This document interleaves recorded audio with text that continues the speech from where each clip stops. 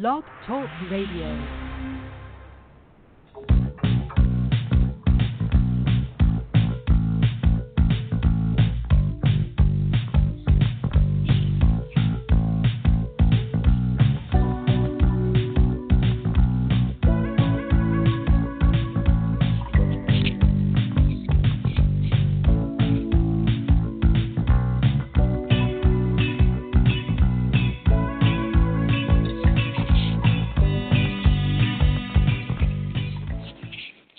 Welcome to the Donelson Files. Tom Donelson with Coco Konski is back for the whole month. She's back from her sabbatical. Welcome back, Coco. Hello. Okay. Hello, yes. So you've been quite busy. So, well, here's, let me introduce. Yeah, go for it.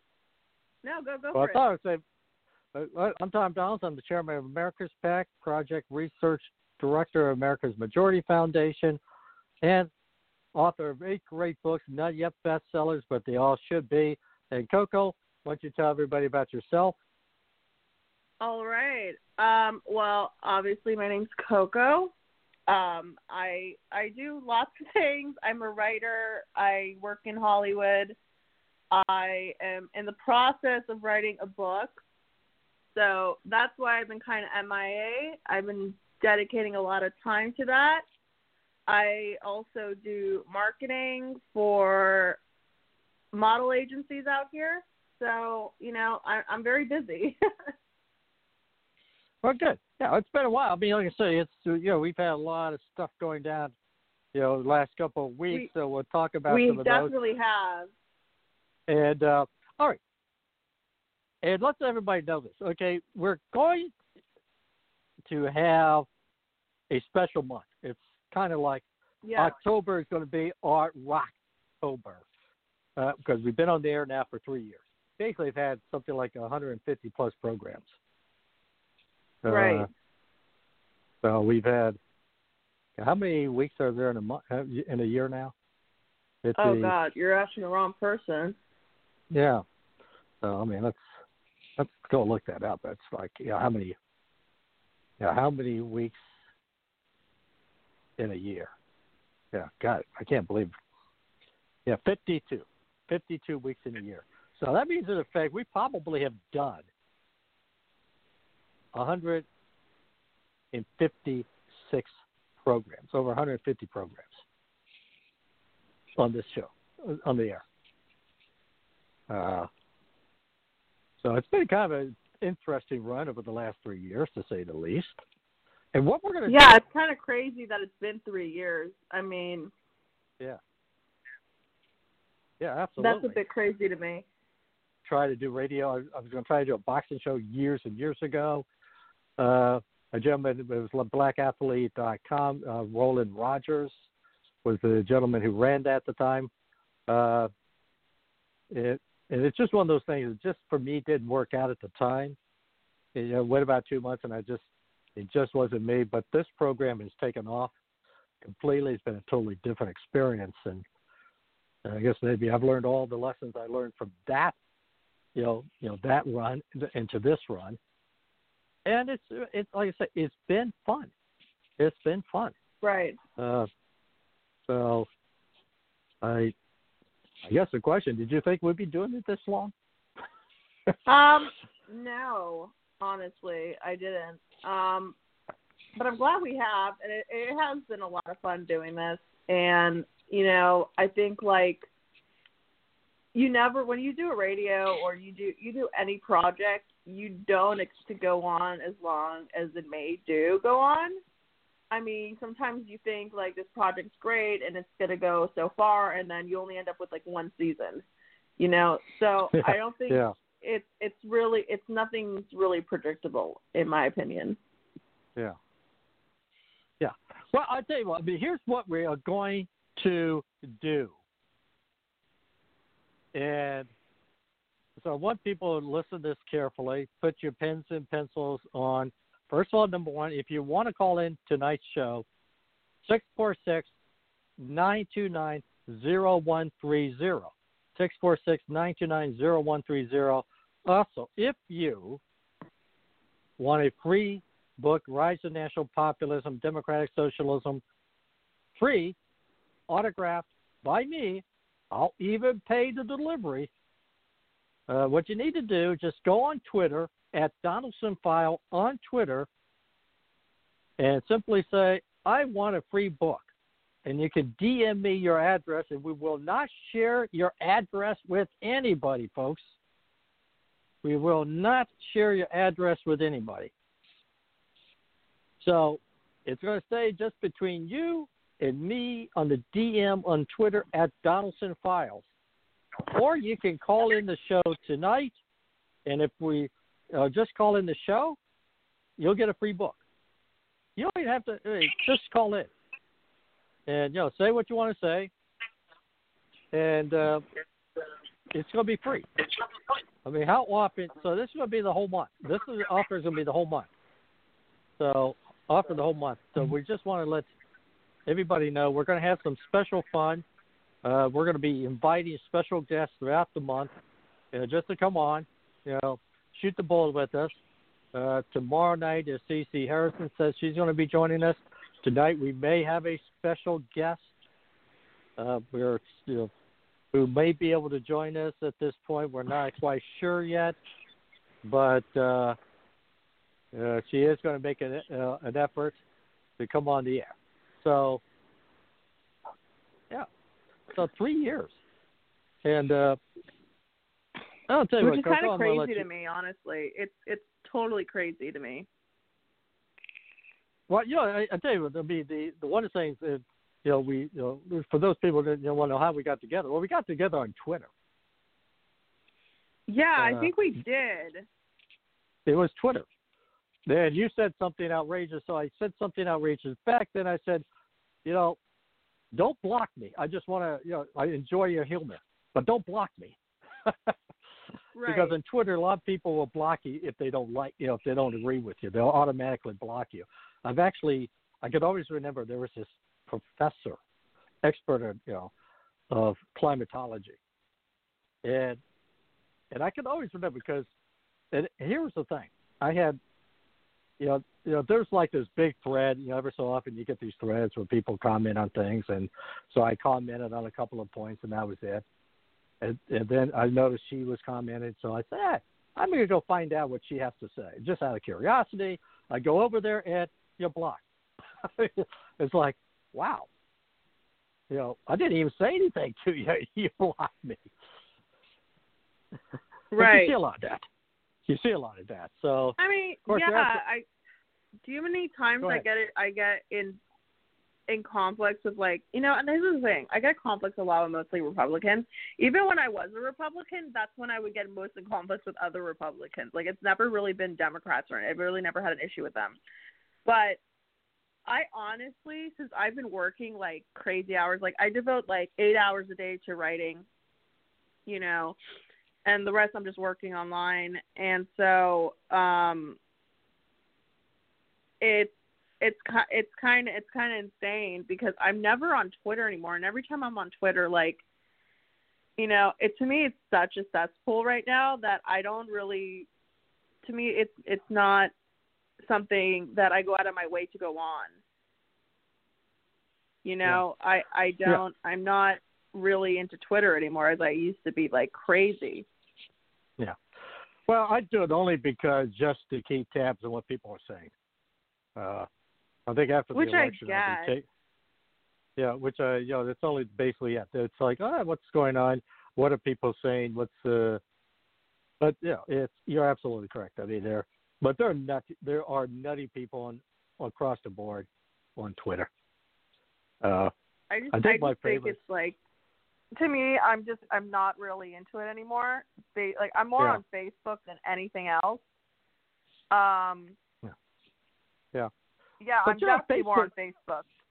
Yeah, Facebook though is a much different crowd because most people use their Facebook more of a personal thing as opposed to political. Now I do have a political site there because I had to get myself, I had to be mainly because in order to advertise on Facebook, you had to have some presence. So that's the only reason why I'm on Facebook. But basically, it's very few people. I mean, I don't have, it's a rather boring thing. I don't do a whole lot with it, but I notice 99% of what you see on Facebook is, a picture of your garden, picture of this, picture of that, picture of the family vacation, picture of your dog, your cats, whatever. So this is, So by the way, this is Tom Donelson, Coco Konski, back here in the Donelson Files, here on the Bachelor News Radio Network. This is Dr. Larry Fedowa, host of the Dr. Larry Show on the Bachelor News Radio Network, inviting you to listen live every Wednesday evening from 7 to 8 p.m. Eastern Time at blogtalkradio.com, and the podcast every Monday through Saturday at 11 a.m. Eastern Time at thebachelornews.airtime.pro. I am called the philosopher of current events, an independent, open-minded conservative with my own ideas. If you are interested in advertising or having your own show, email us at labachelor40@gmail.com. There's also a Bachelor News Radio Show with your host, L.A. Bachelor. The show discusses issues of race, politics, policing, injustice, inequality, religion, and sports that affect black, brown, and poor people negatively. Listen live every Monday and Thursday, 6 a.m. to 8 a.m. p.m. Eastern Standard Time on blogtalkradio.com/LA-Bachelor. And the rebroadcast every day at 8 a.m. and 3 p.m. Eastern Standard Time on the bachelornews.airtime.pro. And speaking of rebroadcast, don't forget every day, 3 a.m. to 10 a.m. Eastern Standard Time, midnight to 7 a.m. Pacific Time, our show is going to be rebroadcast. And you can listen to it on the bachelornews.airtime.pro. The call-in phone number tonight is 646-929-0130. All right. Okay. Let's get started on the news here. What you get caught up. So, what's the big news story for you right now, Coco? For me right now, I mean, there's I feel like there's a lot, every day. I mean, obviously Donald Trump's contacting coronavirus, obviously. Yeah. Is number one, and basically like everybody who's been in contact with, Kayleigh McKenna, and here's the thing about it, when I had COVID, and obviously I didn't know, when I discovered I had it, COVID was basically brand new. I mean, I guess it still is brand new, but for me, I got that early February. And if you're just a regular person, I mean, and I understand, like, Donald Trump is going to get the best treatment possible because he is president. That's not a question at all. But if you're just a regular person, and you have insurance, or even if you don't, you're not going to get the treatment that he himself is getting. You're just not. I mean, I remember they wouldn't even allow me to go to the hospital, even though it was known that I had it, unless my oxygen levels are a certain amount. Or, if you had a fever but it wasn't over a certain degree, they were not going to admit you. It's just fact that, the president's going to get different treatment, I mean, they put him on a steroid. They put him on, like, all these different, basically a cocktail, if you will, of medication. And, like, yeah, that's great. But if a regular person contracts, like, COVID, they're not going to get the same specialized care. And for him to say that we have the best care in the world, well, yeah, if you can afford it, you definitely do have it. But to say that anybody who's going to contract COVID is going to get that care, it's absolute BS. because you're not. Like, I've experienced it. Yeah. Like, I did not get any care whatsoever, not even close to what he's been getting. So for him to come out and say that, well, you know, we have the best doctors and we're going to fight this and blah, blah, blah, and, like, don't be afraid of it. Like no, I'm terrified of it because I know what it felt like. And if you see videos of him, it looked like when he went on the balcony and he took his mask off, it like, to me, that's how I look when I'm having an asthma attack. I'm struggling to breathe, but I'm trying to remain calm so it doesn't look like I'm struggling to breathe. Like, I know that face. Like, I've done it a million times. So, I mean, and for him to, like, show, like, he's so macho, like, dude, you have coronavirus. No one gives a shit if you're macho or not. Like, no one cares. I'm sorry. But to me, I just think it's kind of like, what's the word I'm looking for? Kind of careless for him to say that it's not a big deal to, like, live your lives and go out. Like, literally, he said go out and live your lives. Like, no, I'm sorry, but if I know someone who has COVID, I want to stay the hell away from them. Well, so, okay, here's what I'm going to I know what you're saying, but here's why I'm going to disagree. Because here's the problem I've had with the scientific side, because I've been following the science now for like 6-5 months, and basically I've had people do research on my behalf. You know, I've talked to a lot of experts in this area. And in March, we were looking at something totally different in this regard. And this is the problem and I'll blame the media in a good portion because they've done a poor job of communicating it in context of where we're at and what it is and what it isn't. And, I mean, here's the thing. I look at what happened to the president, and my expression was, okay, what you had is, I have no idea how many people in the White House got infected. But only one person went to the hospital. One guy who's overweight at 74 years old. Everybody else are being basically, they got mild cases. They're going to recover. And I think, to me, the real lesson of all of this is like with these professional athletes.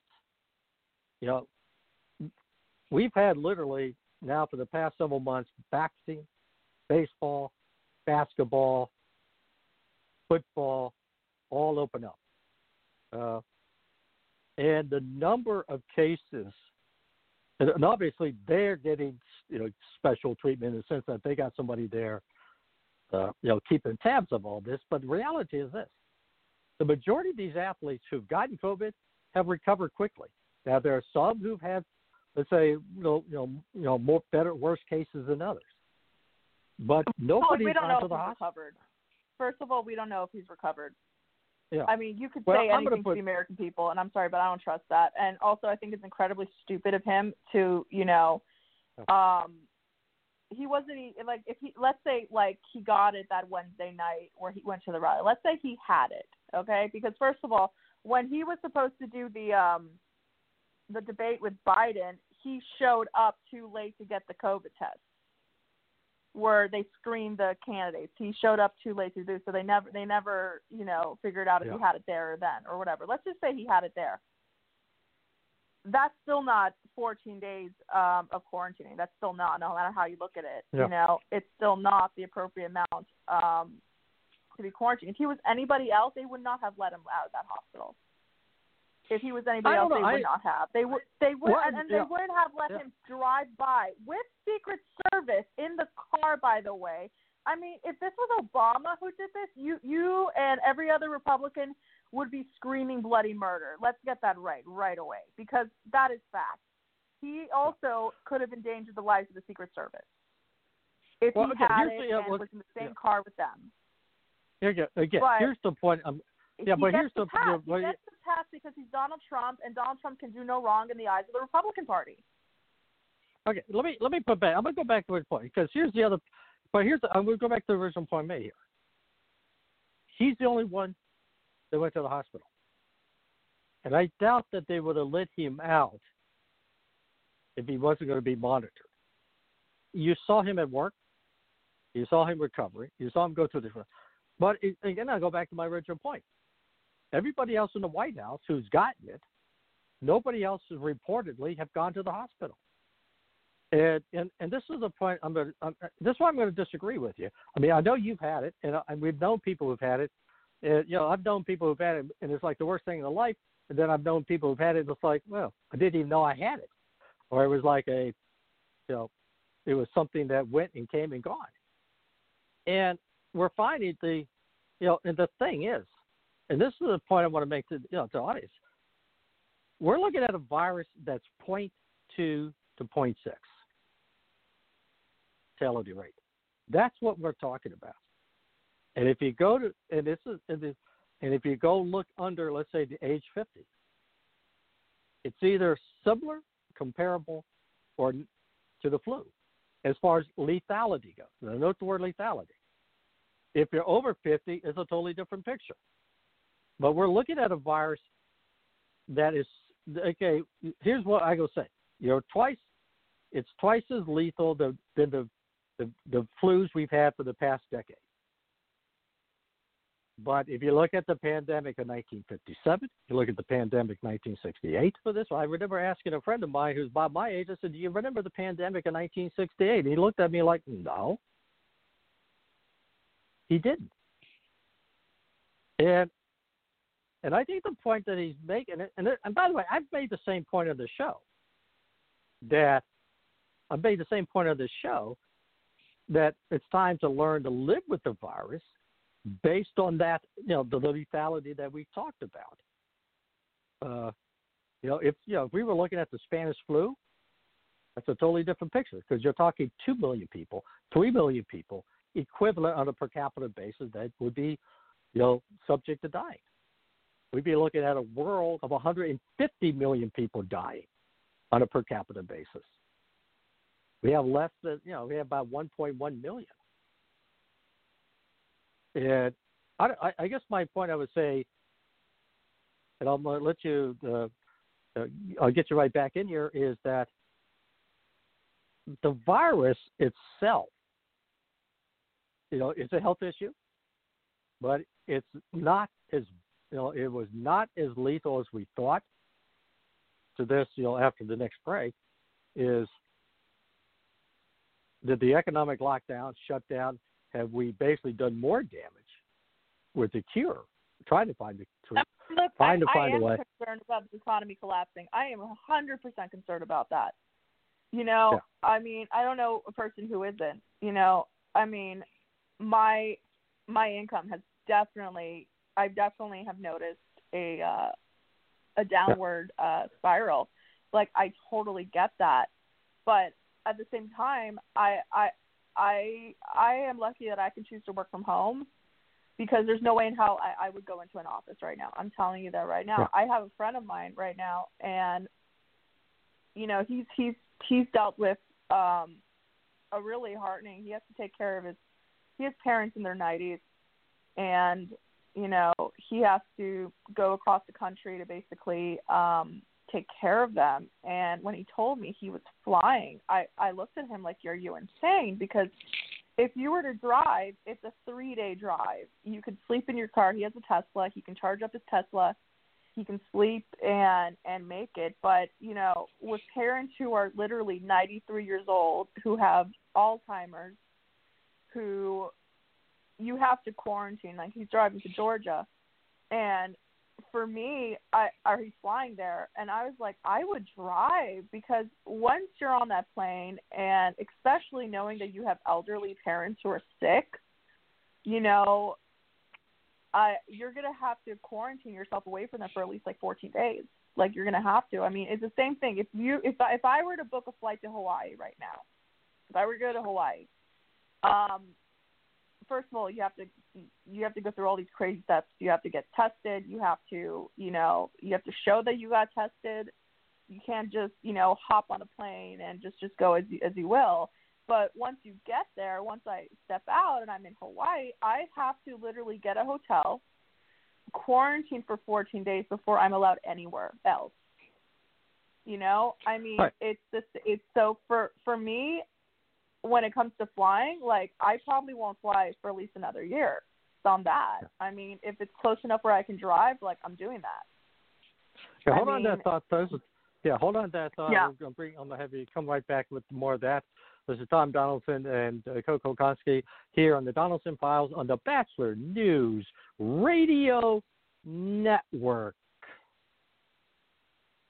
I never get the flu. My kids don't need more shots. I don't have time. We're all healthy. My asthma's under control. I'm pregnant. I've had the flu. It's not a big deal. My kids are too old for flu. The media is exaggerating. I can fight it naturally. No matter how you build your excuses, the flu can blow your house down. Keep your foundation strong. Vaccinate. Learn more at flu.gov.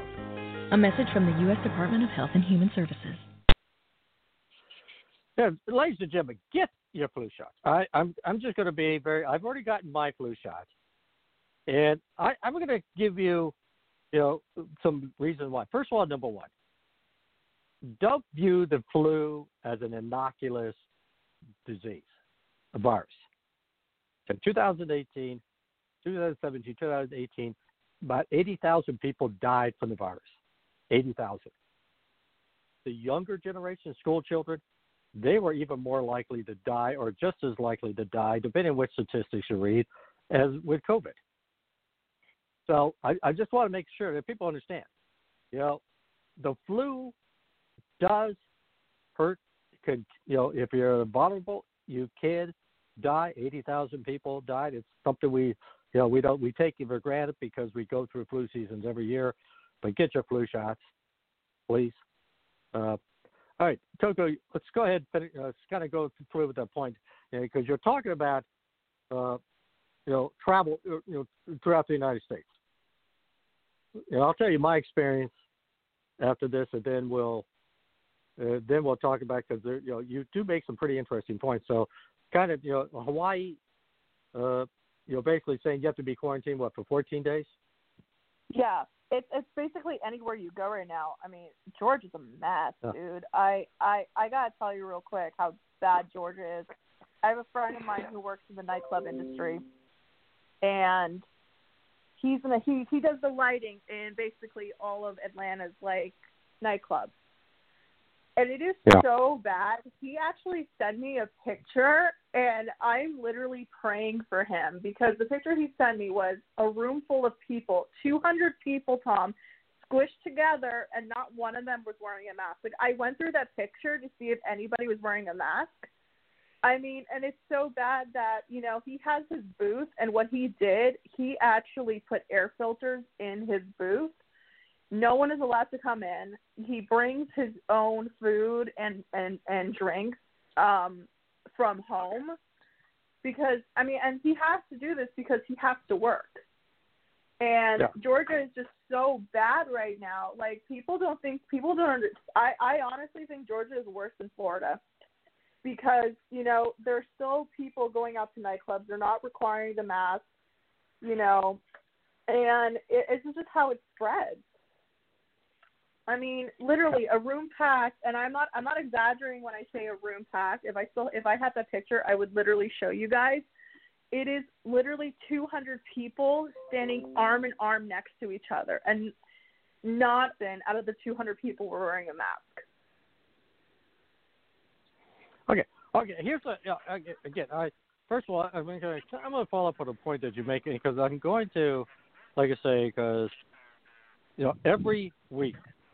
The Donelson, the majority of the foundation we do, and I put this, by the way, on my Twitter site, and I do occasionally put it on my website, DonelsonTFiles.com, and we do a analysis every week of 4 things: unemployment, we update any unemployment data we have, we update the death per capita we have, we update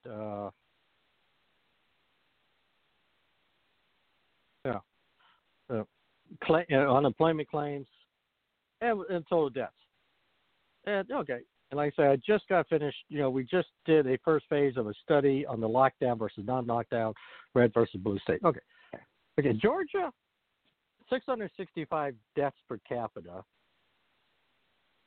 Let me put it this way: let me compare this to, because here's one of the things we do. We have, we got all 50 states, but I also did one where we looked at the number of, let's say, the 4 most populous states, which is, for Republicans, the most populous state for Democrats. And we looked at California, New York, Illinois, Pennsylvania, Georgia, Ohio, Texas, and Florida. And okay, Georgia is about 606 million deaths. The GOP average is approximately 544.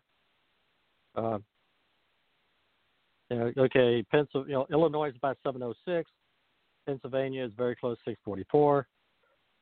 New York is outrageous at 1710. So in effect, is that, and what you are seeing, and the other thing I've noticed, I've noticed, and so did my staff, is that overall, and I use the word overall across the country, including in these, you are seeing a slowdown of the deaths. And here's what I'm going to emphasize very quickly, because what you would read in the media, increased cases. What you don't understand is I don't go by the media, Tom. I go by what I know from my friends in Georgia. That's what I go by, Tom. I don't go by the media. I go by firsthand experiences and how bad it is. Well, let me put it to you this way. I go by the data. I look at the data every week. And I look at the data every week. And basically, we're getting to that point of herd immunity, which is another subject to discuss. And the question to me comes in play is this. It's essentially the same the same groups from the entire campaign. The elderly, mostly nursing home patients, elderly, people with underlying disease conditions. I mean, and I guess my question, because this is what I think is interesting, what you say about Hawaii, because the same thing's in New York. I can't go to, I've been on an airplane. I've been to Reno, Nevada, and we didn't have any issues at all. I mean, we got off the plane, we had our masks on. You have to wear a mask on the plane, you have to wear a mask in the airport, which is fine with me. Fine with me. I don't have any, I can live with that. If that's what the rules are, I'll live with that. But, but in the case of New York, you're seeing essentially, this is a city that lives off tourism. If I go visit my daughter, I can't even see my daughter for 2 weeks. We have to sit in a hotel room for 2 weeks. Yeah. Isolated. And to me, that's an overkill based on the number. Again, I'm looking at the data. To me, that's not an overkill because, listen, Tom, I've had people that died. I know who died from this. I had it. Yeah. My boyfriend's brother has had it. I mean, it's not, this isn't something to be taken lightly, and that's what pisses me off. It's you continue for life. I understand that. But to say that it's not harm and that, you'll be fine if you have it, no, you won't. You won't. Yeah. I mean, I almost died with it. So it's an insult to me. It's an insult to me when people, don't wear their masks. They purposely go into grocery stores, knowing that they have to have a mask, and they refuse to wear one to cause a scene. Why? To put on a mask? Seriously? Is your ego that bruised? Are you that? Does a mask make you that emasculated that you can't literally do that? I don't understand. I really don't understand how. If you're gonna go out, wear a damn mask. I don't understand it. I mean, are the people dying and their families care? Are the people who have died? Do they really give a shit about the data? No, I wouldn't, because I go by firsthand experience, Tom. That's what I'm going by. With Georgia, I don't give a shit about the media. I really don't. I'm going by what people that live there are telling me. This has nothing to do with the media. Okay, so I'm not talking. Here's the thing. I'm not talking about me. I'm talking about the research data that I'm looking at. And the thing is, data does matter. Yeah, I understand. We know people who've had the virus. People who've died. But here's my question. But the point would be is this: you're looking at a virus that the vast majority of people will get will get a mild case. They're not going to get the severe case. They're not going to die. It's unfortunate for those who died, and it's nothing, one could be empathetic, but we're looking at a virus that basically 99.8% of the people who get it will survive. It's a 2 out of 1,000. Yeah, that is not just anecdotal. You also have to look at the entire picture. If you're going to make policy, you have to look at the entire picture because you have to look at the other side of that, namely, what's the other impact? Because there is an impact that goes just beyond an impact. It's not just about the economics. We'll on the other side of this upcoming break, we'll get more into that because I think it's vitally important that people understand. It's, people understand there are trade-offs in life, and sometimes those trade-offs are not very good. And here's the problem I have with the mask. I wear the mask. Do so because, quite frankly, it makes people around me feel better. Somehow or another, I feel I feel a little better myself. If I go in a situation where I know it's going to be crowded, like a grocery store, and I do go to my office, and again, basically the office requirements is if you're outside of your office, you're in the hallway, they want you to wear the mask. But here's the problem: the other side of the equation, and that is the data doesn't necessarily overwhelmingly support the use of a mask. I mean, I do it because of that reason, but I look at the data, and for every study you've got out there that says, okay, this may have a benefit, there's a study out there that says it doesn't. And one of those studies was done by our own CDC. They did a study and said it didn't. There was no real significant difference. And I think this is also part of the problem is, when I hear people say to me, well, we're going to save 100,000 lives wearing a mask. No, you're not. What you may do is save, you may have a marginal benefit wearing a mask to increase your chance of not getting the virus. But I'm not going to tell you you're going to save 100,000 lives.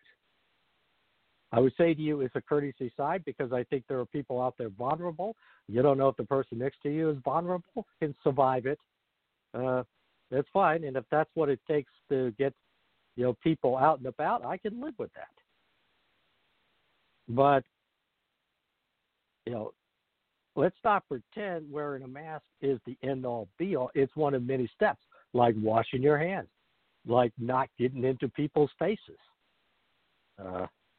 That's another thing. You don't need to get in my face. Just take a step, take a few steps back, and we can still talk and understand each other. But I'm going to go ahead and let you finish up, and then we're going to go into our next promo. Go ahead. If you don't wear a mask, just don't go out. Like, simple as that. Don't be selfish. Don't, especially if it's the law. And my point is, if it's the law if you have to wear a mask to go to a certain place and you knowingly are not going to just to cause a scene, then, just stay your ass at home. Yeah. Okay.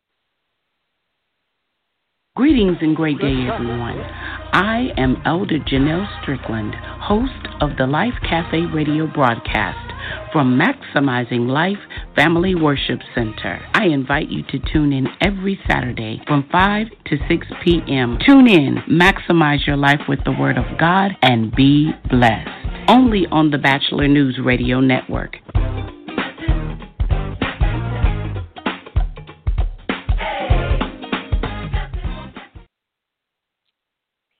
It's Tom Donelson, Coco Koski here on the Donelson Files on the Bachelor News Radio Network.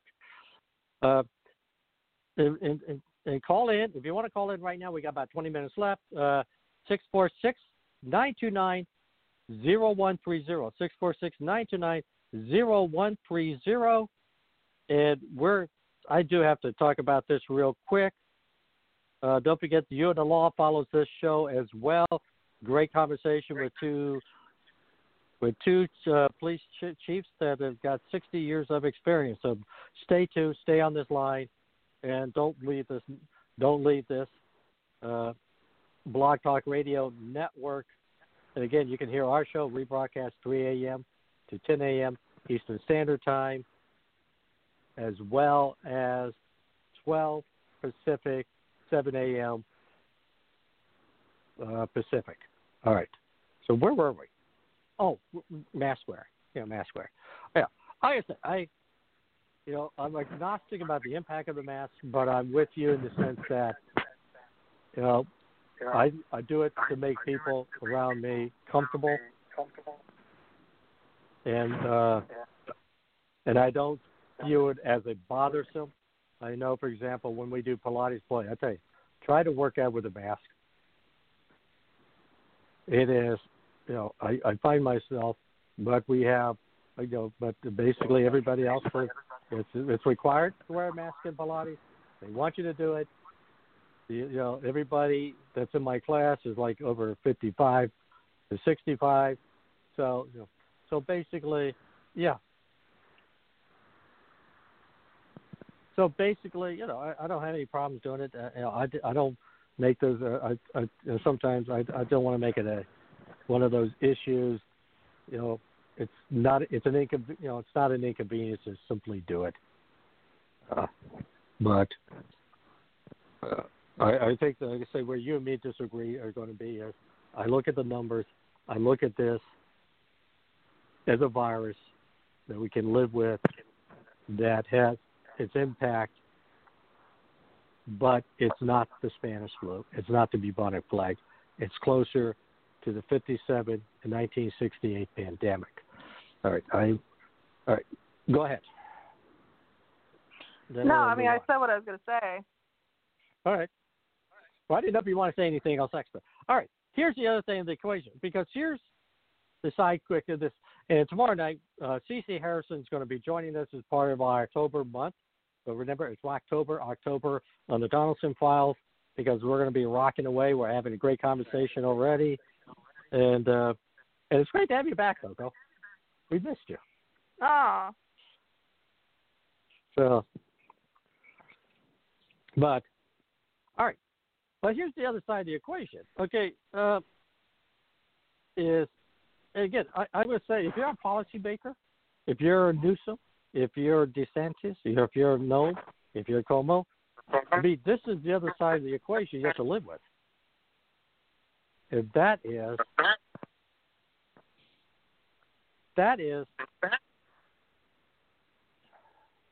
hold on, just go ahead and, Coco, go ahead and add a couple more things here. I've got a situation. I'm getting my phone's going a little haywire. Well, if we're going to, keep talking about, actually, I want to talk about Halloween. So, it's my favorite holiday. And yes, it is a holiday. I have declared it. I have been declaring it for like 30 years. And so I'm like trying to really find some good Halloween movies to watch. And, one of my favorite networks that I love to use, I love Sling TV. And I realized they have over like 800 horror movies. So does Amazon Prime. And I noticed Netflix is coming out with some really, really amazing horror movies, horror TV shows. One of the things I really want to watch is The Haunting of Bly Manor, which is basically I don't want to call it a sequel, but it's the second chapter of House on The Haunting of Hill House, which if you guys have not read the book, I definitely urge you to if you like really scary stories. Also, Adam Sandler is coming out with the Halloween movie, and I don't know what to feel about that. I mean, yeah. I like Adam Sandler in the 90s, but so he's coming out with a Halloween movie. It does look interesting. It looks funny. It has a great cast. So that actually, I think, premieres tomorrow night. So that's what I've been doing. I've just been watching a lot of horror. I mean, the book that I'm writing is a horror anthology. So as part of my research, I literally have to sit down for like 12 hours a day and literally watch horror movies, which probably seems like really fun at first. But I noticed when you're writing a horror novel or an anthology series or whatever it is, like you sometimes just scare yourself. I've been scaring myself actually sometimes because I'll watch like these movies at 2 a.m. and you know it's part of research, but at the same time it's like God, I'm scaring my own self. Okay, hold on a second there, Coco. We've got on the other line. We've got first of all we're gonna have 2 guests coming up. So I do want to talk to Laura Donna. Laura Donna, how you doing? Good. How are you? Yay! Thank you for having me. Hi. Hi. All right. I'll tell you the reason. Like I said, the reason why I brought you on real quickly, we're going to give you 5 or 6. Is you've been working on this movie of yours. Yeah. And you've been doing it with dolls. So why don't you guys tell right? the Let's talk a local. Huh? What is your question? Go ahead and tell everybody about your movie, what you're doing. Okay. Well, so after I made the feature, Pentimento, I was pretty broke. And I wrote a script. It took me like a year and a half. And I was like, I didn't want to wait to look for investors and stuff like that. It's such a crazy process, you know, and it could have took me another 4 or 5 years just to see if I could raise some money. And I wanted to do something different. And, dolls are not alive. They're not actors, so I didn't have to cast anybody. I mean, it has its own challenges, but, it's cheaper, and also it allows me to cast whoever I want and go as crazy as possible. Because the movie is going to have a love-making scene, it's going to have sex, and blah, blah, blah. And so, and I could do whatever I want, and I don't have to ask permission. But, of course, it's challenging to work with dogs because they're not alive. So I have to move them and do camera work most of the time. I will have to look for an assistant and blah, blah, blah, all this kind of stuff. But it's fun. It's fun, really. All right. Okay, so the movie's White Swan, which, I changed the title. Because I wanted to change the title. So, and it's called Where Did You Go, Little Souls? And okay. Maybe Would you I repeat change that my again? mind again, and I change the title again. Who knows, right? Yeah, right. Okay, real quick. I mean, here's the thing. It sounds like you're outside, so we're gonna. Yeah, it sounds like you're outside, aren't you? Yes, I am outside. I mean, 36th Street, close to the Empire State Building. Yeah. All right. Real quick. I mean, here's what we're gonna do. Real quick. We're gonna have you talk very briefly about where people can see some of the films because you've been putting this. I think it's on Facebook, on your Twitter. Well, if you have a website. I think the best place to see some of the videos because it's an animated movie. Like I'm making it with dolls, but I'm animating the faces, and then I will have to use voiceover actors to do the voices and stuff like that. I think the best place to really see some stuff is Instagram. Like that's where right now I'm posting most of my stuff. And actually, I should update my website. I didn't update it yet, but yeah, Twitter is great, but Twitter is not my medium of choice right now. I think Instagram works better for what I'm doing. So most of the stuff that like little segments of the movies that I'm making are also on Facebook too, but Instagram is like yeah. Okay. Yeah. All right. So. And you want to Instagram know my handle on Instagram? It's tell everybody your handle. Yeah. Yeah. It's my name in reverse plus art. So ANADEROLAR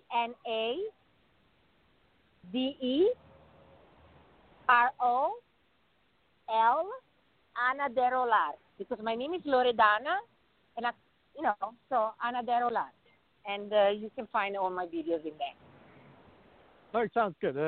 I'd like to say, before I leave here, because I'm going to get back to Coco and Halloween, is you do have a sex scene. Halloween? Yes.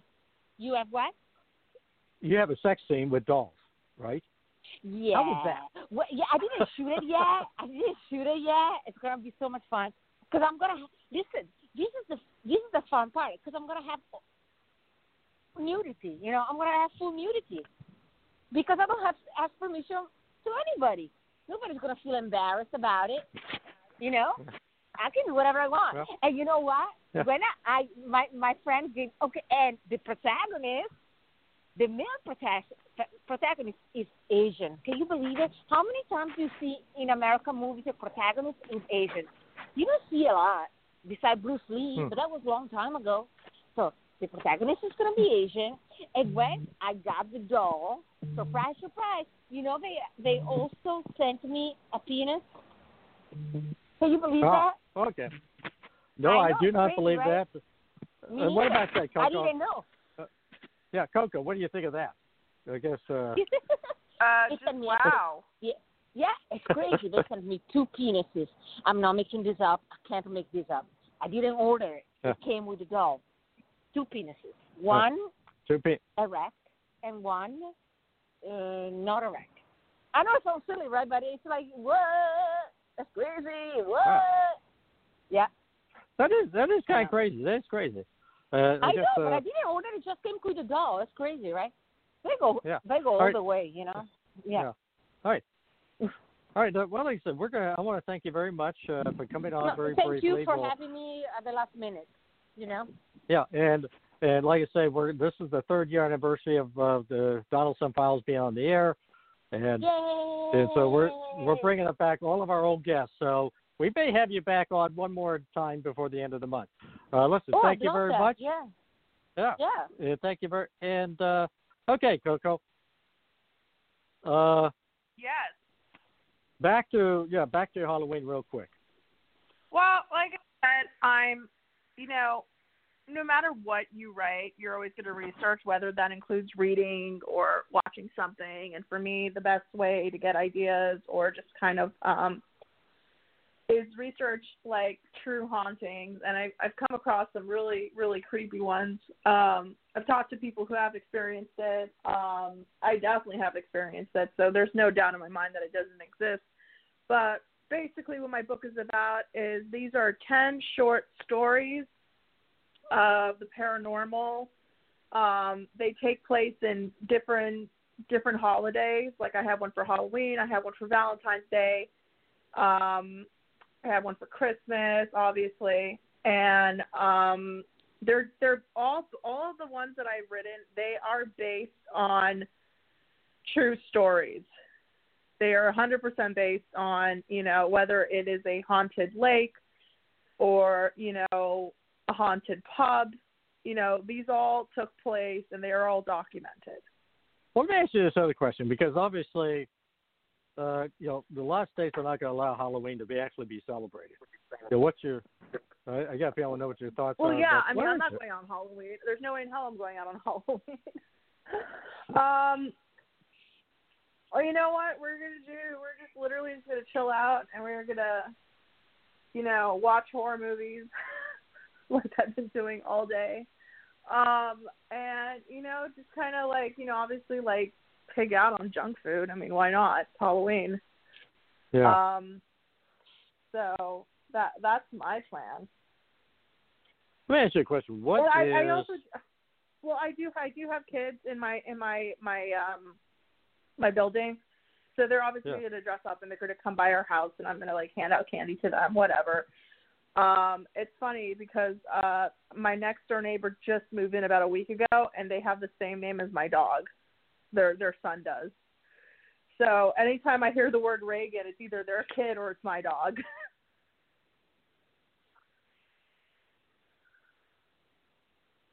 Yeah, okay. This is Tom Donelson back on the Donelson Files on the Bachelor News Radio Network.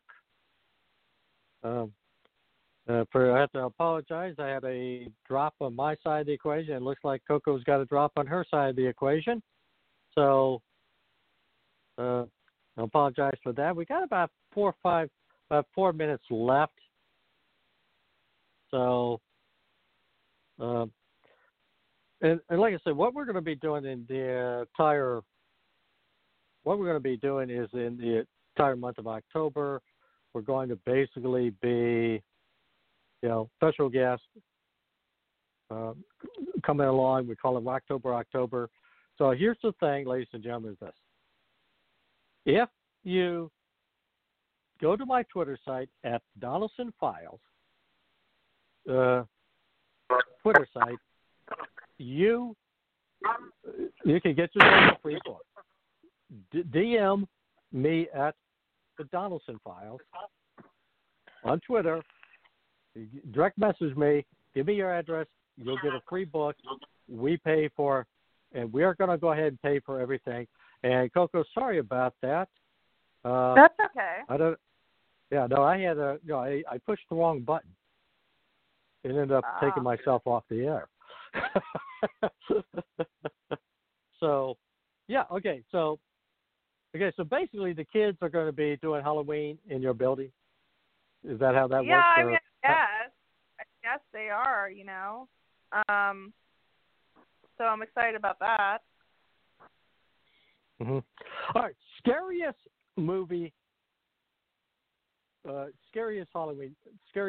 horror movie that you would want to re-see on Halloween. Okay, here's the problem with that, and I hate that question. To me, there's no such thing as the scariest movie. I mean, there's so many different horror genres that, it depends. Like, it's really what scares you. Like, I'm not scared of stalker slashers. Like, I'm not scared of slasher movies. That I actually find them funny. Most American films, and I should basically say all American films, they don't scare me. I think they're pretty weak.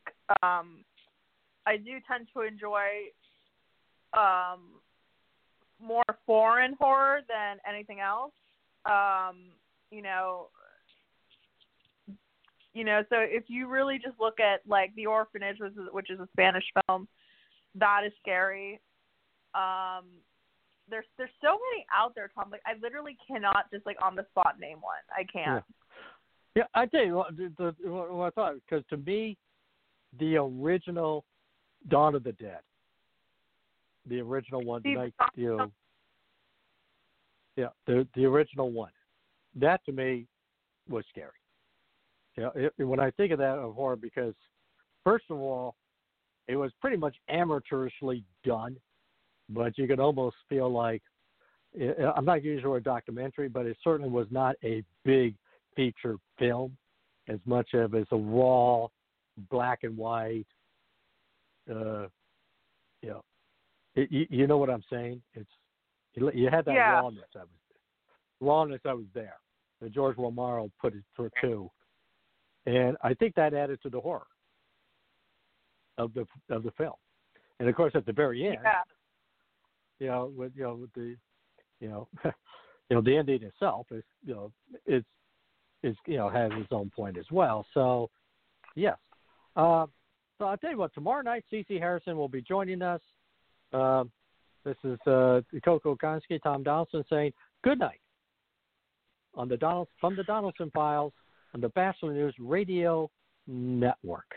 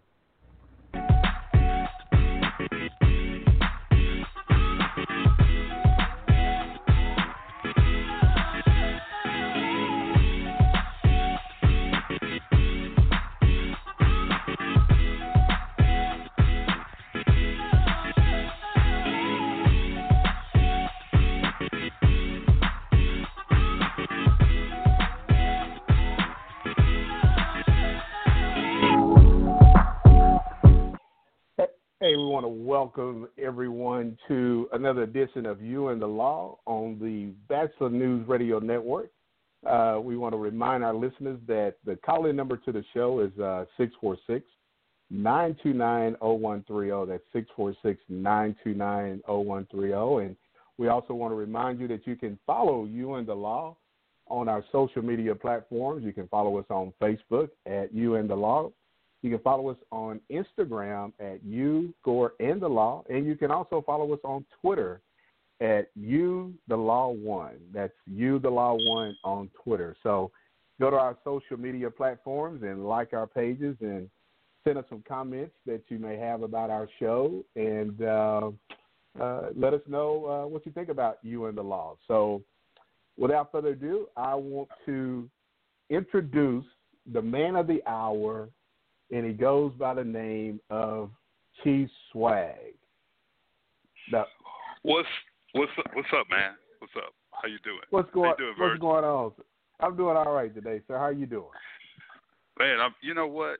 I tell you what, man. Anytime I can share here we go. The microphone with you, man, or co-host with you, I couldn't be any better, man. So I appreciate you, man.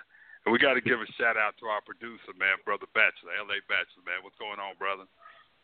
L.A. Bachelor is the man. He is the man. We definitely cannot do this without L.A. Bachelor, and that is another brother who has a suave name, L.A. Bachelor. So man, we've got a lot to talk about with our listeners over the next hour on the You and the Law on the Bachelor News Radio Network. But Keith, one of the things I definitely want to start the show out with, we need to definitely recognize the life that was lost in Arkansas, not too far from Little Rock, in Pine Bluff, Arkansas, yesterday, where a police officer was killed in the line of duty, and there's another officer that is in a hospital recovering from his injuries. And so just a tragic scene that played out yesterday in Pine Bluff, Arkansas, where unfortunately another police officer has lost his life. Yeah, man, a young officer had been on the department for 5 years, and I'd like to send condolences to Officer Kevin Collins' family and Chief Kelvin Sargent of the Pine Bluff Police Department, and to that community, man. They are hurting right now. Yeah, as you said, he's only been with the Pine Bluff Police Department for a little less than 5 years, and as you stated that any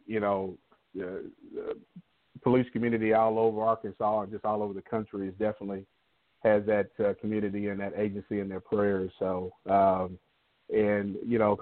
Pine Bluff is just only 40 miles from Little Rock, so it's a community it's a pretty good sized community, and they got a real nice police department. So, they do, man. Yeah. Well, Keith, in other news, today that the police officer in Texas was arrested and charged with a recent shooting again of another unarmed black man, and I think this happened over the weekend, I believe, and it has gotten a lot of media attention, other than in the state of Texas and the in that area where it occurred at, and quickly the Texas Rangers took over the investigation, and charges have been filed against this officer for shooting an unarmed black man who apparently, according to the information that has been put out, he was trying to intervene and stop some type of domestic disturbance that was going on at this, I believe, at a gas station. Yeah, you know what, Virgil? Actually, it did get news. It was on Good Morning America, and it's also on the Today Show. And, I want to say, man, so that's 10 miles from where I went to college, man. I went to college in Commerce, Texas. And so Wolf City is I would say a town that's between Commerce and Paris, Texas, not too far from Sherman and Denison. And there was an outpour of support for the young man's family. And I tell you, man, I've never seen an arrest that quick. I tell you, the body camera and the witnesses' statements must have been pretty compelling. Definitely, Keith. And I think, like you stated, that this was something that when you go back and you look at the situation that took place with the Dallas police officer and going into the apartment and was not her apartment and shooting and killing that person several years ago, how long it took, initially that started out, Dallas PD started investigating it, and then the chief, she turned it over to the Texas Rangers, and even still there wasn't an immediate charge brought forth against that officer. But in this one here, we're seeing within less than 48 hours, charges have been brought against this officer. So that goes, people, those who discredit how investigations take place, this is one to look at to say that they got it right, and that it didn't take a very long time for this investigation to play out. So, again, just another tragic situation where somebody is trying to do the right thing, and an overzealous police officer who initially, I believe, he tased this gentleman and then ended up shooting him, which was just totally uncalled for, Keith. Well, Virgil, let me give you a little bit of history in that area, man. A lot of people aren't aware. Okay. That county, I want to say that's Hunt County. Don't hold me to that. Hunt County. Yes, it's Hunt County. Yeah. Greenville, Texas, which is the seat of Hunt County, and when I went to college there, man, in the early '80s, they had a sign that says "Welcome to Greenville, Texas, the home of the blackest land and the whitest people." And wow. So there was other. I would also ask the listeners to look up the case of Linnell Jeter. Linnell Jeter was a young African American engineer that worked for E-Systems, which had one time been a company owned by Ross Perot. And he went to lunch, and he was accused of robbing a Kentucky Fried Chicken on his lunch. And it ended up, I believe, Linnell spent 18 months in the Texas Department of Corrections before it was proven that he wasn't anywhere near that restaurant. And so that area has a history of. But what I will tell you, to see the actions of the sheriff's department and the Rangers, and also to see the community come together, says a lot about how the times have changed in that area. Exactly. You're definitely right about that. Hey, Keith, we want to let our listeners know that today we're going to be taking up a topic that is definitely at the forefront of the news. It's something that law enforcement is going to be dealing with over the next couple of weeks, and we're going to be talking about the upcoming elections and how that is going to be playing out. So we're going to be discussing the potential of civil unrest at the polls and what laws prohibit police at the polling places. So after the break, we're going to come back and we're going to jump into that topic. But you're listening to You and the Law on the Bachelor News Radio Network.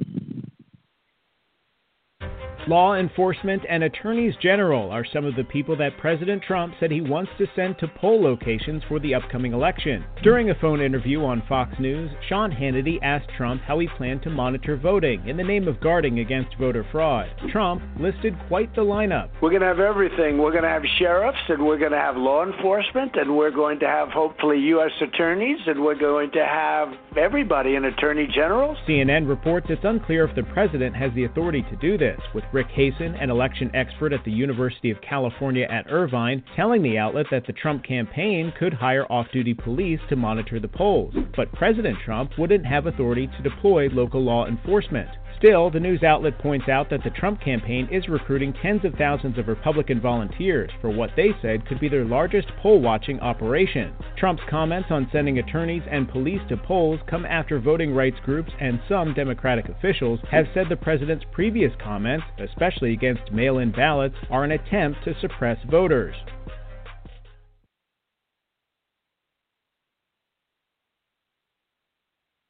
To want to welcome our listeners back to You and the Law on the Bachelor News Radio Network.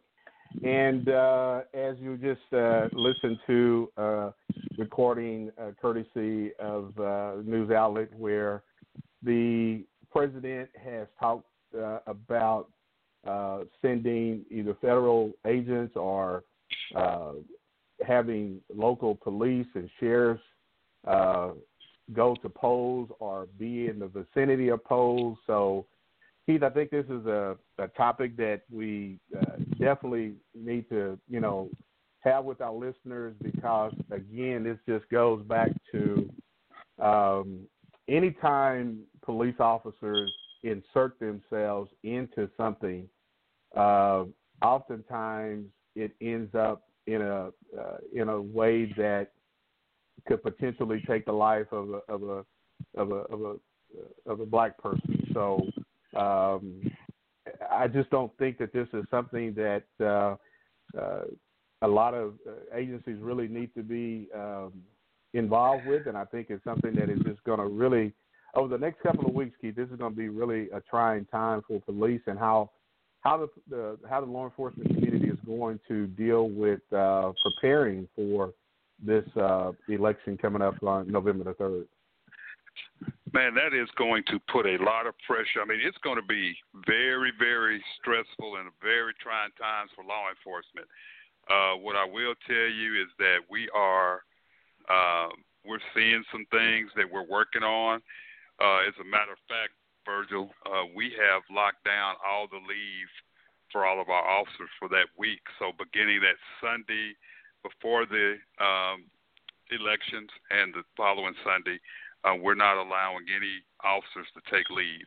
And so we just don't know what to expect. But one of the things I will tell you is you have to be really careful placing officers inside polling locations. Now, if you want to have, if you want to have an officer there for security purposes to prevent disruption, fine. But to have federal troops there and a National Guard and 5 or 6, unless you have information that there's going to be a problem, having officers, especially federal and state officers, at these polls, that doesn't send the right message. It can get really messy, and it can go back to what we saw back in the 50s and 60s. Well, definitely, and that was the point, Keith, that wanted to make with our listeners was that we saw those images back in the 50s and 60s that involved law enforcement, and where law enforcement had no place of even being there, but they inserted themselves there, and you go to this, this scenario comes up. Well, if we get a call, we have to go. Well, you may have somebody who may say, well, there's, how people call in and just make up random things to say to a dispatcher, and the dispatcher, he or she doesn't know. They're just going off of what they're being told, and now officers are being dispatched. That can potentially cause some confrontation because, as we know, especially people in our community, in the black community, they're not just going to just stand there and just not say anything. So potentially you can have somebody saying, well, what are you doing here? And you've got an officer saying, well, it's none of your business. And then next thing you hear, well, I need to see your ID. Well, no, I'm not going to show it to you. Now you kind of get the picture of what can escalate to something that can turn out to be, that can disrupt the voting process. So I think, and then on top of that, Keith, the show is not a political show, but we kind of touch on things that are political. when you have a president who really does not condemn white supremacy, and he comes out and he makes this comment about this group, and now you may have this group who feel like they're entitled to show up at certain polling places to do the work of what the president wants them to do. And that in itself, Keith, can cause a problem for law enforcement because, again, you got heavily armed men, and now you got heavily armed police officers. Man, I will tell you this, man. It is going to be crazy. It's going to be crazy. And I will tell you this. Nobody knows what to expect. I think everybody's on edge, Verge, because nobody knows what to expect. Nobody knows what to expect. No, and you know, Keith, you know, the Justice Department recently put out some information related to the election day that they're planning for the possibility of election day violence, even voting, where voting could be some type of disruption with voting. So this is something that the Department of Justice is definitely taking serious.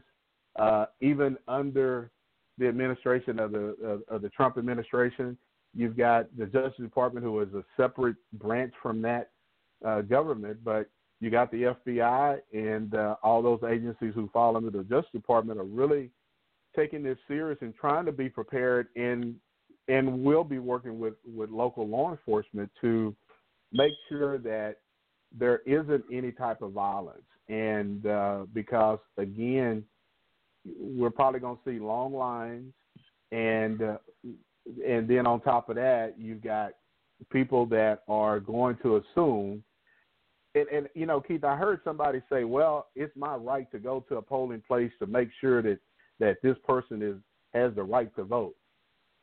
What law gives another person the right to ask me for my ID or my voter registration card? That's just a mindset that some people are having, Keith. And when you do that, that's just going to escalate things into a situation. And I guess, you know, I'm going to ask you this question. You know, will law enforcement be prepared? And I think I've heard some law enforcement agencies say, well, you know, we're just going to be business as usual. I just don't think that's going to be possible. Well, what I will tell you is I don't think you have anybody who doesn't understand that once you go in, your identification needs to be displayed to verify your ID. I don't think anybody. I mean, that's just the way the process is. Either you have your voter's ID card and your driver's license, or you just have your driver's license or state registered ID. That's not a problem. Everybody's used to that. But you're absolutely right. Can you just imagine people standing out that have no affiliation with voters, with the with the voting process, and they're saying, "Let me see your." Come on, man, really? I mean, they don't have any affiliation with the voting process. They're not trained because those individuals they're trained in. I forgot what their actual term is, but they are trained in. In operating voter precincts, they go through a training. Yeah, yeah, they go through a training. So can you just imagine the average person, no matter what race, no matter what gender, just all of a sudden, average Joe Blow or Sally Smith asking you, hey, let me see your driver's license, make sure that you live here, or make sure you're a resident of a citizen, you have your citizenship. Can you just imagine that? Can you imagine what that's going to be? And then this person, because you refuse, this person decides to call 911. Man, can you just imagine? That's going to, and I'm afraid that might happen in some areas. Yeah, you're going to take some. There's going to be some citizen or some of these groups that vigilante type groups that are going to take it upon themselves to police the voter at the locations where people can vote. That scares me.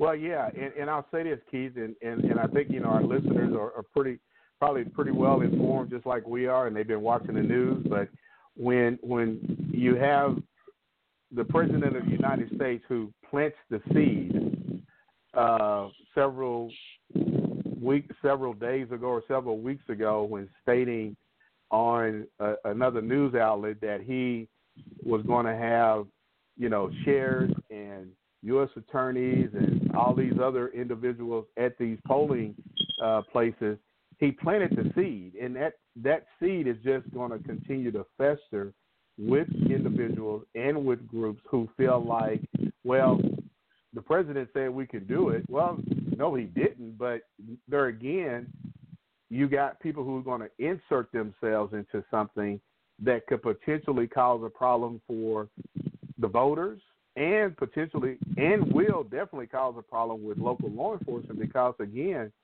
like you stated in Little Rock, everybody, all hands are going to be on deck over that, days leading up to the election and days after the election. So, but you got some agencies who, and on top of that, we're dealing with a pandemic. We're dealing with something that is daily increasing, Keith.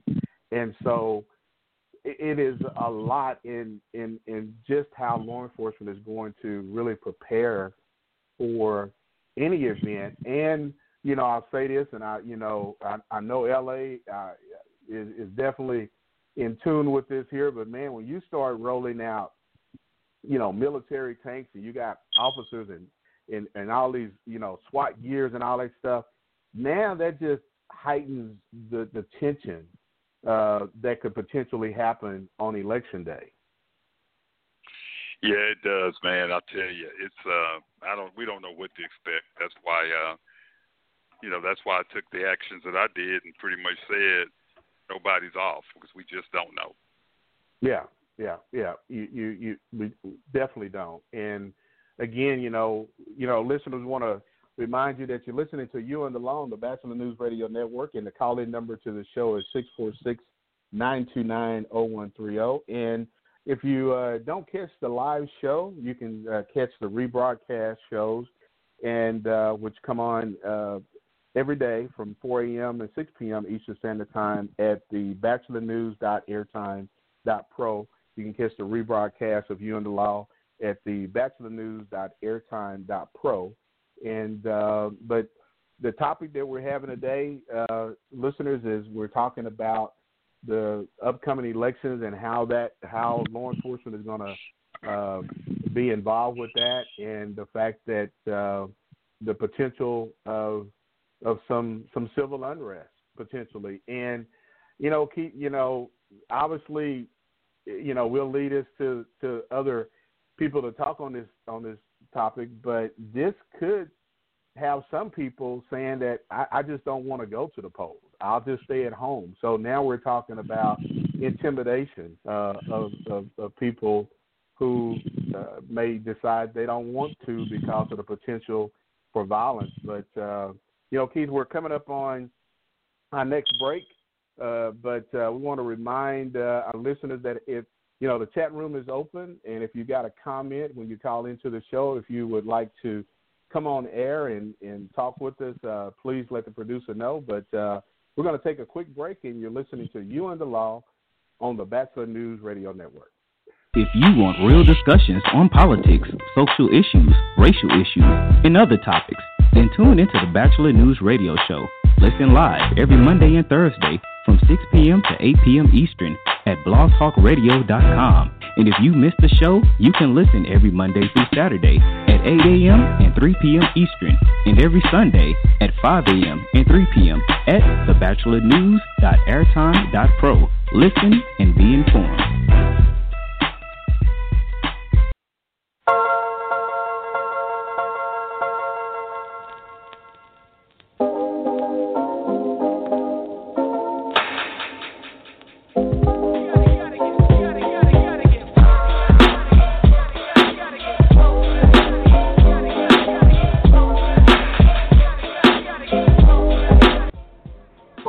To the You and the Law broadcast, Chief Humphrey, Chief Brain here on the Bachelor News Radio network, as you heard Chief Green say. You can listen to the rebroadcast if you've missed this fine show every 4 a.m., 7 p.m. Eastern Time at thebachelornews.airtime.pro. Bachelor with a T. Gentlemen, the question is of the night, as it relates to this topic, is what are you going to do with white supremacists?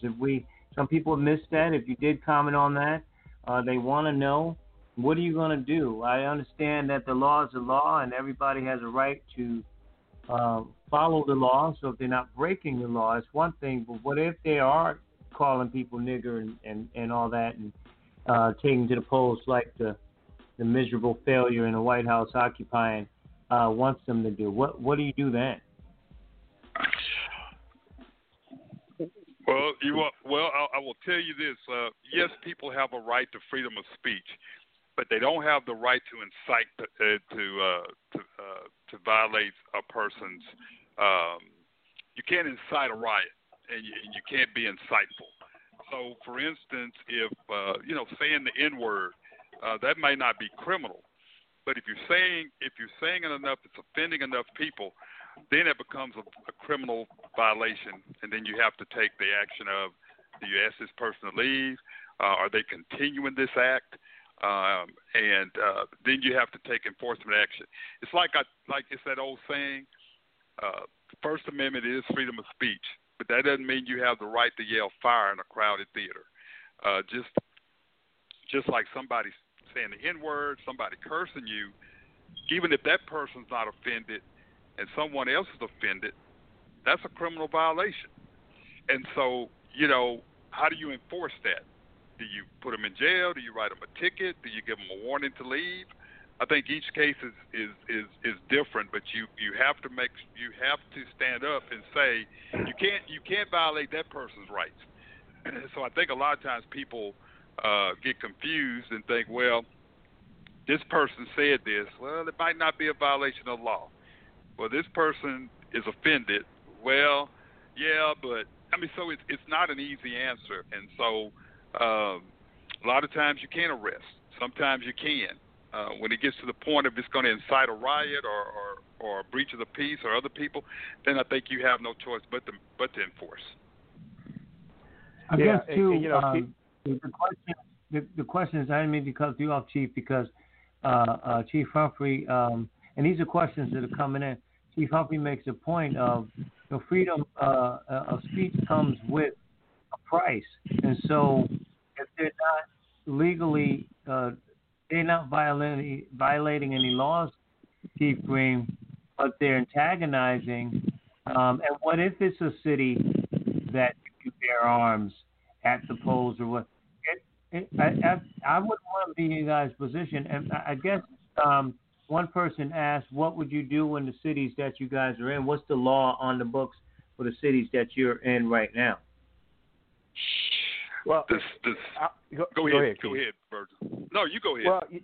Well, one of the things I want to share with our listeners, LA, is that every state has laws related to the type of conduct people are supposed to display. So, or when they're at the polls. And we already know that, no candidate of any kind can have supporters at the polling location. They can't display, all their banners and all that kind of stuff at any polling location.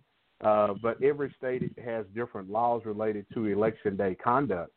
And so, but when you talk about, especially in Oklahoma and Arkansas and other states that have open carry, how does that impact what laws or prohibit people from wearing a firearm into a polling place? And so, and Keith, Arkansas is no different than Oklahoma, but it's open carry. How can that impact, or even you've got some people who feel like that's a form of intimidation, even though you have the right to carry a weapon, but we're talking about at a polling location. Well, Virgil, think about it, and if you remember when they passed those open records and also open carry, and also the concealed carry, the law is very strict. There's certain locations that you are prohibited from taking a weapon, even if you have the right to carry one. And so you can't, polling locations is one, governmental businesses, schools. So there are laws, state laws, that prevent you from going into those locations with a weapon. I mean, they'll even have them posted. Now, I think the question becomes, what if they're standing across the street? But there's really nothing you can do as long as they're not standing on private property. If they're on the sidewalk, if they're not blocking the traffic, as long as they're not on that property where the voting is taking place, they're within the law. But it's when they're on that property. Laws are pretty clear. You can't be on the premise of polling during a voting activity. It's very, very strict. You can't go inside a courthouse. You can't go inside other locations with a weapon, no matter if you do have even no matter if the state is an open carry, no matter if you do have a license to carry. They're just the laws are pretty strict and prohibit that. Yeah, well, Keith, I'm gonna share with you in L.A. and our listeners is that Virginia is a little different. Now, we may have listeners that are listening to us in Virginia, but election officials say that recently a man didn't break any laws because Virginia is an open carry state, meaning that the individual generally allowed to carry an unconcealed weapon in public. So you had somebody who was in line, doing early voting, and here's a man who showed up with a handgun in his waistband. But as I'm reading this here, Virginia, since it is an open carry state, they're saying this man broke no laws. Yeah, that's what we were saying. Every state is different, but it's very clear. It's very clear in certain states, most of the states, you can't do that. And can you just imagine if somebody were to enter a polling location with a weapon or standing in the door of a polling location with a weapon? Can you imagine how intimidating that would be? Do you imagine how many people would turn around and leave? Do you imagine an argument inside one of those facilities and someone is so hot-headed that they pull out a weapon and it gets into an altercation where somebody's hurt? I mean, it's just so many things. And what they'll normally do, and I've seen this in Oklahoma, they'll normally have a county, depending on the location where that voting place is at, they'll have a police officer working to make sure the peace, they don't get involved in any of they kind of stand back watching to make sure nothing, no violations are committed. Chief, can I just share something with you just to get some clarity from our audience, and actually in North Carolina as well? Chief Green, you had said that candidates can't be there or promote on the day of the election. Is that correct? Because I know here, when it's even in early voting and the day of voting, and this is politics, but people would ask, that you have people who will give you like an all Democratic ballot or all Republican ballot or whatever. But the day of, I've seen not the candidates, but the candidates' people standing outside trying to hand out maybe templates, flyers of that candidate's party, but also saying, we represent so and so and so and so. And I think it's important for you to clarify that part of it. Well, yeah, LA, if I can clarify that, LA, they're not allowed to be on the property of the polling. Now they can be in the vicinity, but a lot of the states prohibit them from being on the actual property of the polling. They can be across the street.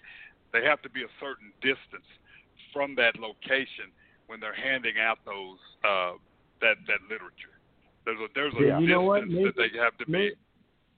Yeah, maybe I'm me personally getting confused because I know I've done early voting and they were actually right outside the door, maybe 50 feet. and then maybe the day of they were across the street. So maybe I got it confused, but I was confused about that. And then I guess the other question to you both, again, another question came in is, are responsible police chief, let's say, but I'm talking about the brothers really, are they looking at, should they be looking at, again, it's coming from the top, the guy occupying the White House, basically telling I forgot the white supremacist group that he said stand by and all that kind of stuff.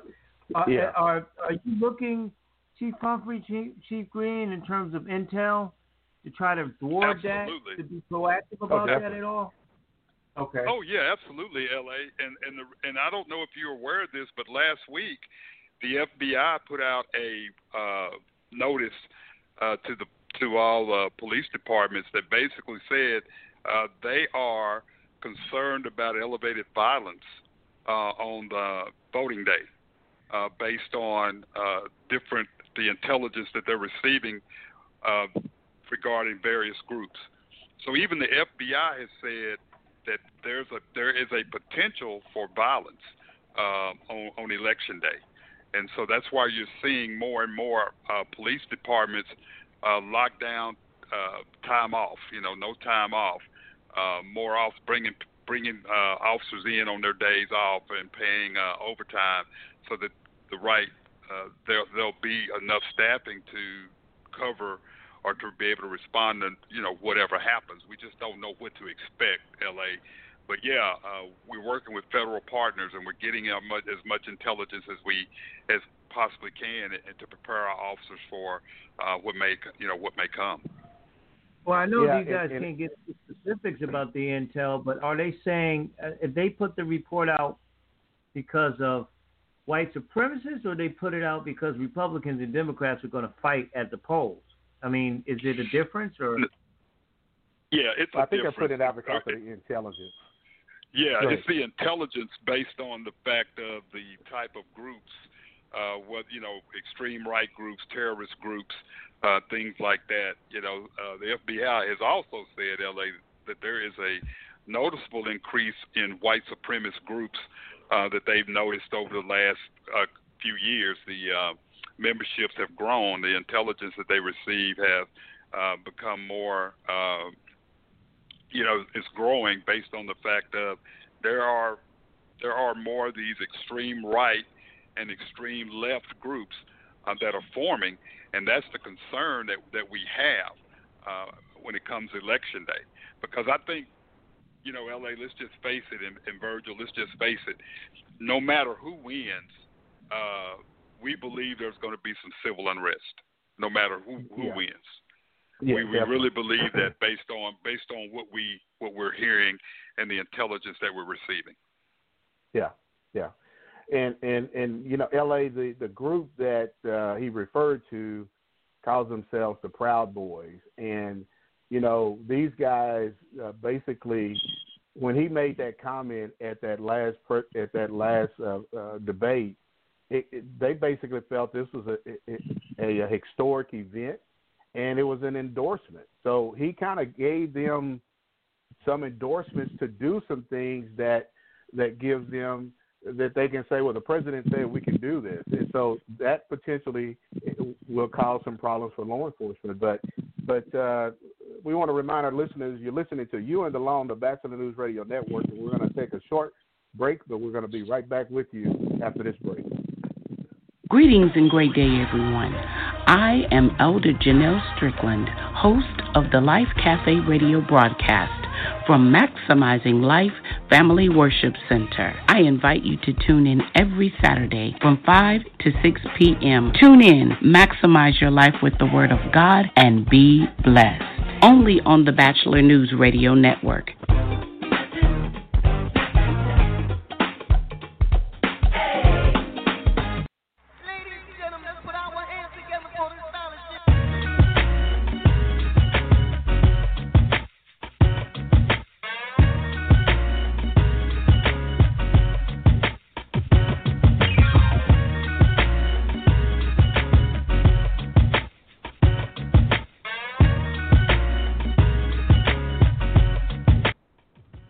Ladies and gentlemen, Hovasek, listening to You and the Law on the Bachelor News Radio Network.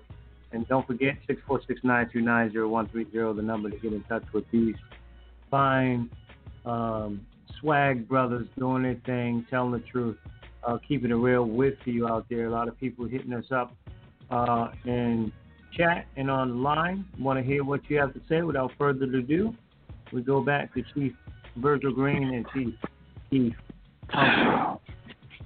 Well, hey, we definitely. Hey, Birds, can I say something? We want to welcome everybody back. Go ahead on, man. That's your part. You go ahead on, and I'll do the hosting. Go right ahead. Okay. Yeah. Hey, we want to welcome everybody back to You and the Law on the Bachelor News Radio Network, and we definitely thank everybody for tuning in, listening to us this afternoon, and if you just came on to listening to You and the Law on the Bachelor News Radio Network, we're having a topic today that is definitely a hot topic that has got a lot of interest with our listeners because we're talking about the upcoming elections and the potential for civil unrest at the polls and what laws prohibit police at the polling places and how law enforcement agencies are preparing for the upcoming election on November the 3rd. Because as you know, there's so many things, and I go back to what I used earlier, Keith, in LA, is that the seed has been planted. And I think people need to understand when the seed has been planted, there's other things that are cultivating, that are happening that we just don't know about, but you've got other people who are definitely doing some things to cultivate those additional seeds. So that potentially could have an impact on people at the polls. But one of the things that I'll go back to is that this is a time that law enforcement does not need to insert themselves in interfering with people at polling places. Well, Virgil, I want to go back and talk just real quickly when we're talking about the warnings and the information we're getting regarding from the FBI. The FBI Director, Christopher Wray, let me quote what he said. He said, "White supremacists represent the most persistent and lethal threat when we talk about domestic violent extremists." And then there's another thing that I don't think that a lot of law enforcement officers or chiefs are aware of. This is such a serious topic that the Department of Homeland Security has right now. They've announced $10 million in grants just within the recent weeks, money dedicated to stopping white supremacists and far right violence. That's how serious this is. Homeland Security to delegate $10 million grants just the last few weeks, within the last 30 days, $10 million to assist in the fight against far right white supremacist groups. That says a lot about how serious the actions of these groups are. So you've got the FBI saying these are persistent. They're persistent in their efforts to be violent. Yeah. This is the FBI. Yeah, and we've got an administration that's downplaying the rise of these far right white supremacist groups, and this really kind of goes back to the incident that took place. What was it, Charlottesville, Keith, where you had both sides going against each other. You had this administration say, well, there was good people on both sides, but there's been a rise in these type of groups that goes back several years, and it kind of has kind of grown from that incident that took place back then. Well, Virgil, this is the deal. So we were aware of the Ku Klux Klan. We knew that, and we knew that they were easily recognized because of the hoods and the robes. Mm-hmm. So what has happened is these modern day white supremacists have transitioned to normal clothing.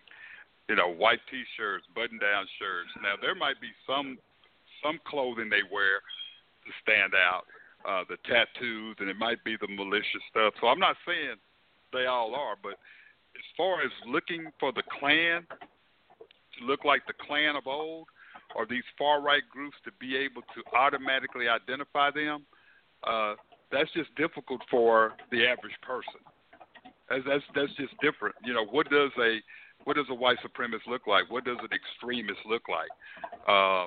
That's the thing.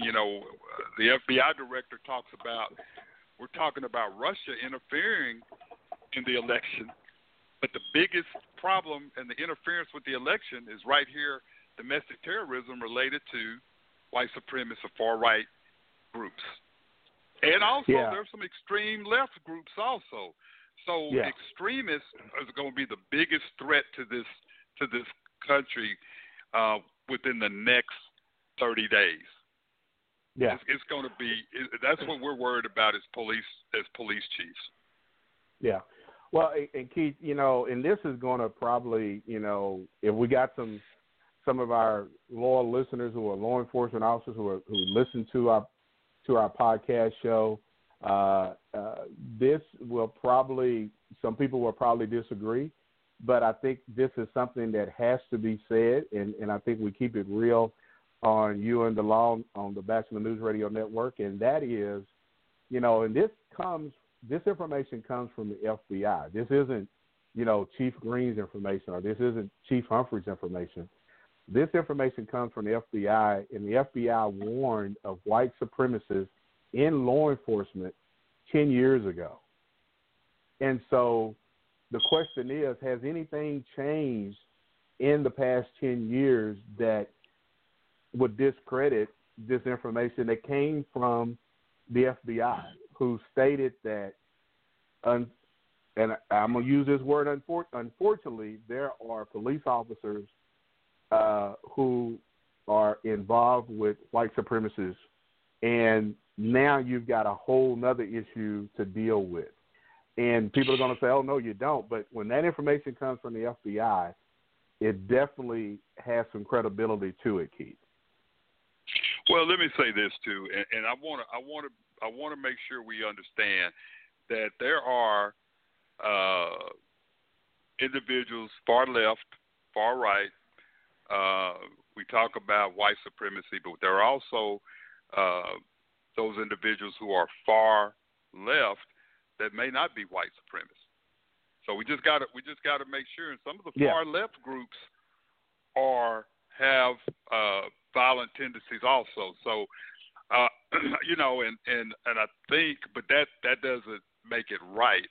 But I think we know that there are far right extremist groups. We know that. I mean, they are very visible, not quiet. But there are those far left groups out there that are just as dangerous. So just want to make sure everybody understands that. Yeah, well, and I'm going to read this to our listeners. We've got an email from someone that's listening to the show that says, "You guys sound like you're liberal Democrats. Shame on you as law enforcement. You should you sound political. What about the left? What about Antifa? You can." So again, what did I just say? What did I just say? Yeah, what exactly? what did I just say? That's exactly what I just said. I think we said that there are far right groups. We're not being political. Far right groups is known to be extremists. Now, we're not talking about a person who's right wing or left wing. We're not getting into politics. But when you start talking about extremists are so caught in their ways, they can become violent. So yes, you have extremist left groups also. Antifa, absolutely. And I think if everybody's listening, we don't talk politics on this podcast. No. We talk real live facts. And so please So don't guys, try to make this Go ahead, LA. Can I just add one thing in my own humble opinion? And I know well, I'll get into the stuff off air. You guys as police chiefs, and the person who shot that email is unknown, which typically means he's a coward, in my opinion. But that's my opinion. But with all due respect, Antifa is an ideology. That group that Trump, I won't rename, is a group. And you got skinheads and everything else. The other thing is Antifa, statistically, not saying I'm talking about your job because you do it greatly, but statistically, don't cause the same kind of hell that these skinheads and some of these other are. So I get the fair and balanced thing. You can get that on Fox. I get that. But at the end of the day, really, I mean, if you're going to compare apples and oranges, it's really not any comparison. I mean, violence is violence. I'm not saying that's not the case, but you guys are calling it the way it is. I mean, Virgil, the president of the so-called United States said, "Hey, stand by." We didn't hear anybody, but Barack didn't say Antifa stand by. I mean, so sometimes these people try to point things out to you guys to throw you off the game, but at the end of the day, we know what it really is. You know what I mean? So I just wanted to add that, and I apologize for interrupting. I apologize.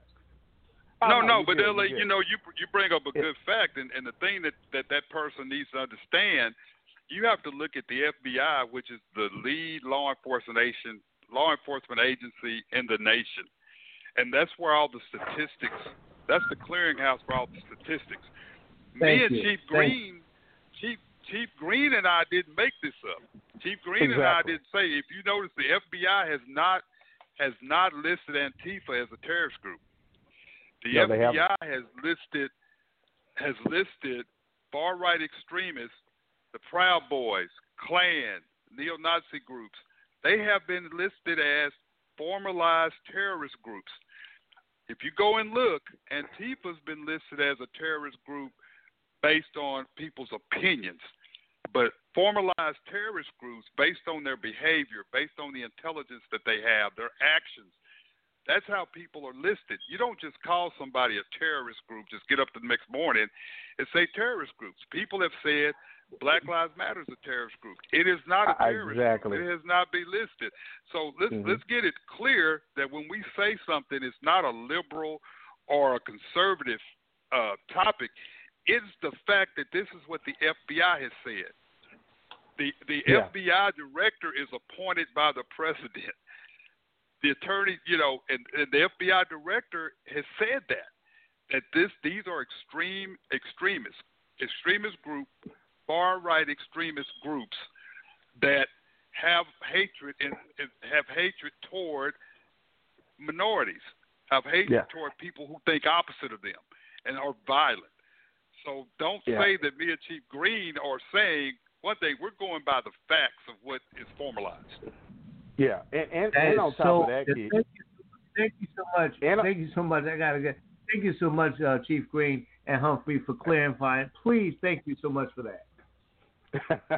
Well, and I'll say this. One of the things is that, you have an FBI director who his job is to lead the FBI. He's not a politician.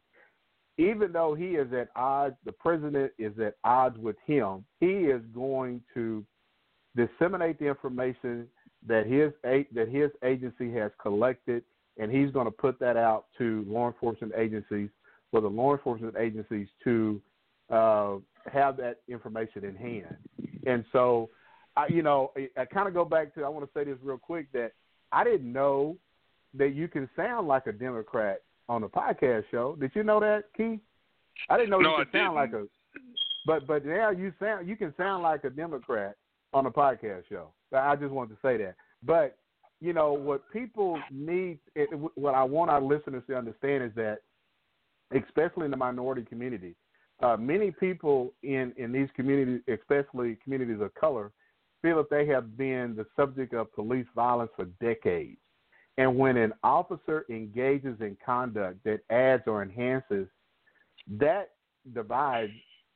So they ultimately jeopardize the integrity of their agencies and putting their fellow officers in danger. So, yeah, we always say there's one bad apple, but it only takes one, and that could damage an entire agency. And we've seen in recent years, even in the state of North Carolina, L.A., back in 2015, an officer was fired from an agency because he posted a picture of a neo-Nazi salute on Facebook. So, again, that's why we want to share that information. Well, Virgil, before we go, what about the officer in Fort Worth that just got fired for, what was the comment about the guy in the casket? He just made an inappropriate comment about a guy in a casket. It was an African-American male in a casket, and he made a racially insensitive joke about it. And so you're absolutely right. We try very hard. I think we do a good job by not talking about politics, but we talk about the facts. So I go back to what I'm saying is what I said earlier. This is amazing that you're talking about facts, and then you're being accused of being a Democrat or liberal. Yeah. I mean, we don't talk about nobody cares what your political affiliation is. It's just the facts. These groups are dangerous. These groups are extremely dangerous. And they go to protest and stuff. So I really don't care what that person says. We're going to, my responsibility is to provide the listeners with facts. We're not just pulling this out of the air. And it's really quite offensive that somebody comes over and says that we're talking liberal. We're talking conservative. We're talking facts, true life. We're two guys that are talking facts. That's why we have this show. So exactly. I'm sorry if you're offended by it, but it is what it is, and so deal with it. Yeah, exactly. Well, and Keith, we want to remind our listeners you're listening to You on the Law on the Bachelor News Radio Network, and we're coming up on a couple of minutes before we end the show. But I think this is a topic that has definitely got a lot of attention, and I think we're going to let our listeners know that we're going to probably carry. This is going to continue over into our next week's show, because I think there are some other things that I want to share with our listeners about where other state legislators have filed legislation to ban sheriffs and deputies at polling places. So we definitely want to take this conversation and topic back up next week with our listeners. But, we definitely appreciate you guys for tuning in and listening to us on the Bachelor News Radio Network, because it is definitely something that we appreciate our listeners who tune in. But Keith, you got any last words before we sign off? And just real quick, Virgil. I want to thank the listeners and continue to listen to us. But I would ask that person who called in and said that, next time, come on, tell the producer that you'd like to speak with us. Let's be a live guest. Let's talk about this. But don't say that and not give your name and then hang up. Yeah, come on, let's say it. Let's talk about it. Let's have and I'll even give more facts for the next time. So well, hey, we want to remind everybody you're listening to You and the Law on the Bachelor News Radio Network, and we'll see you next week.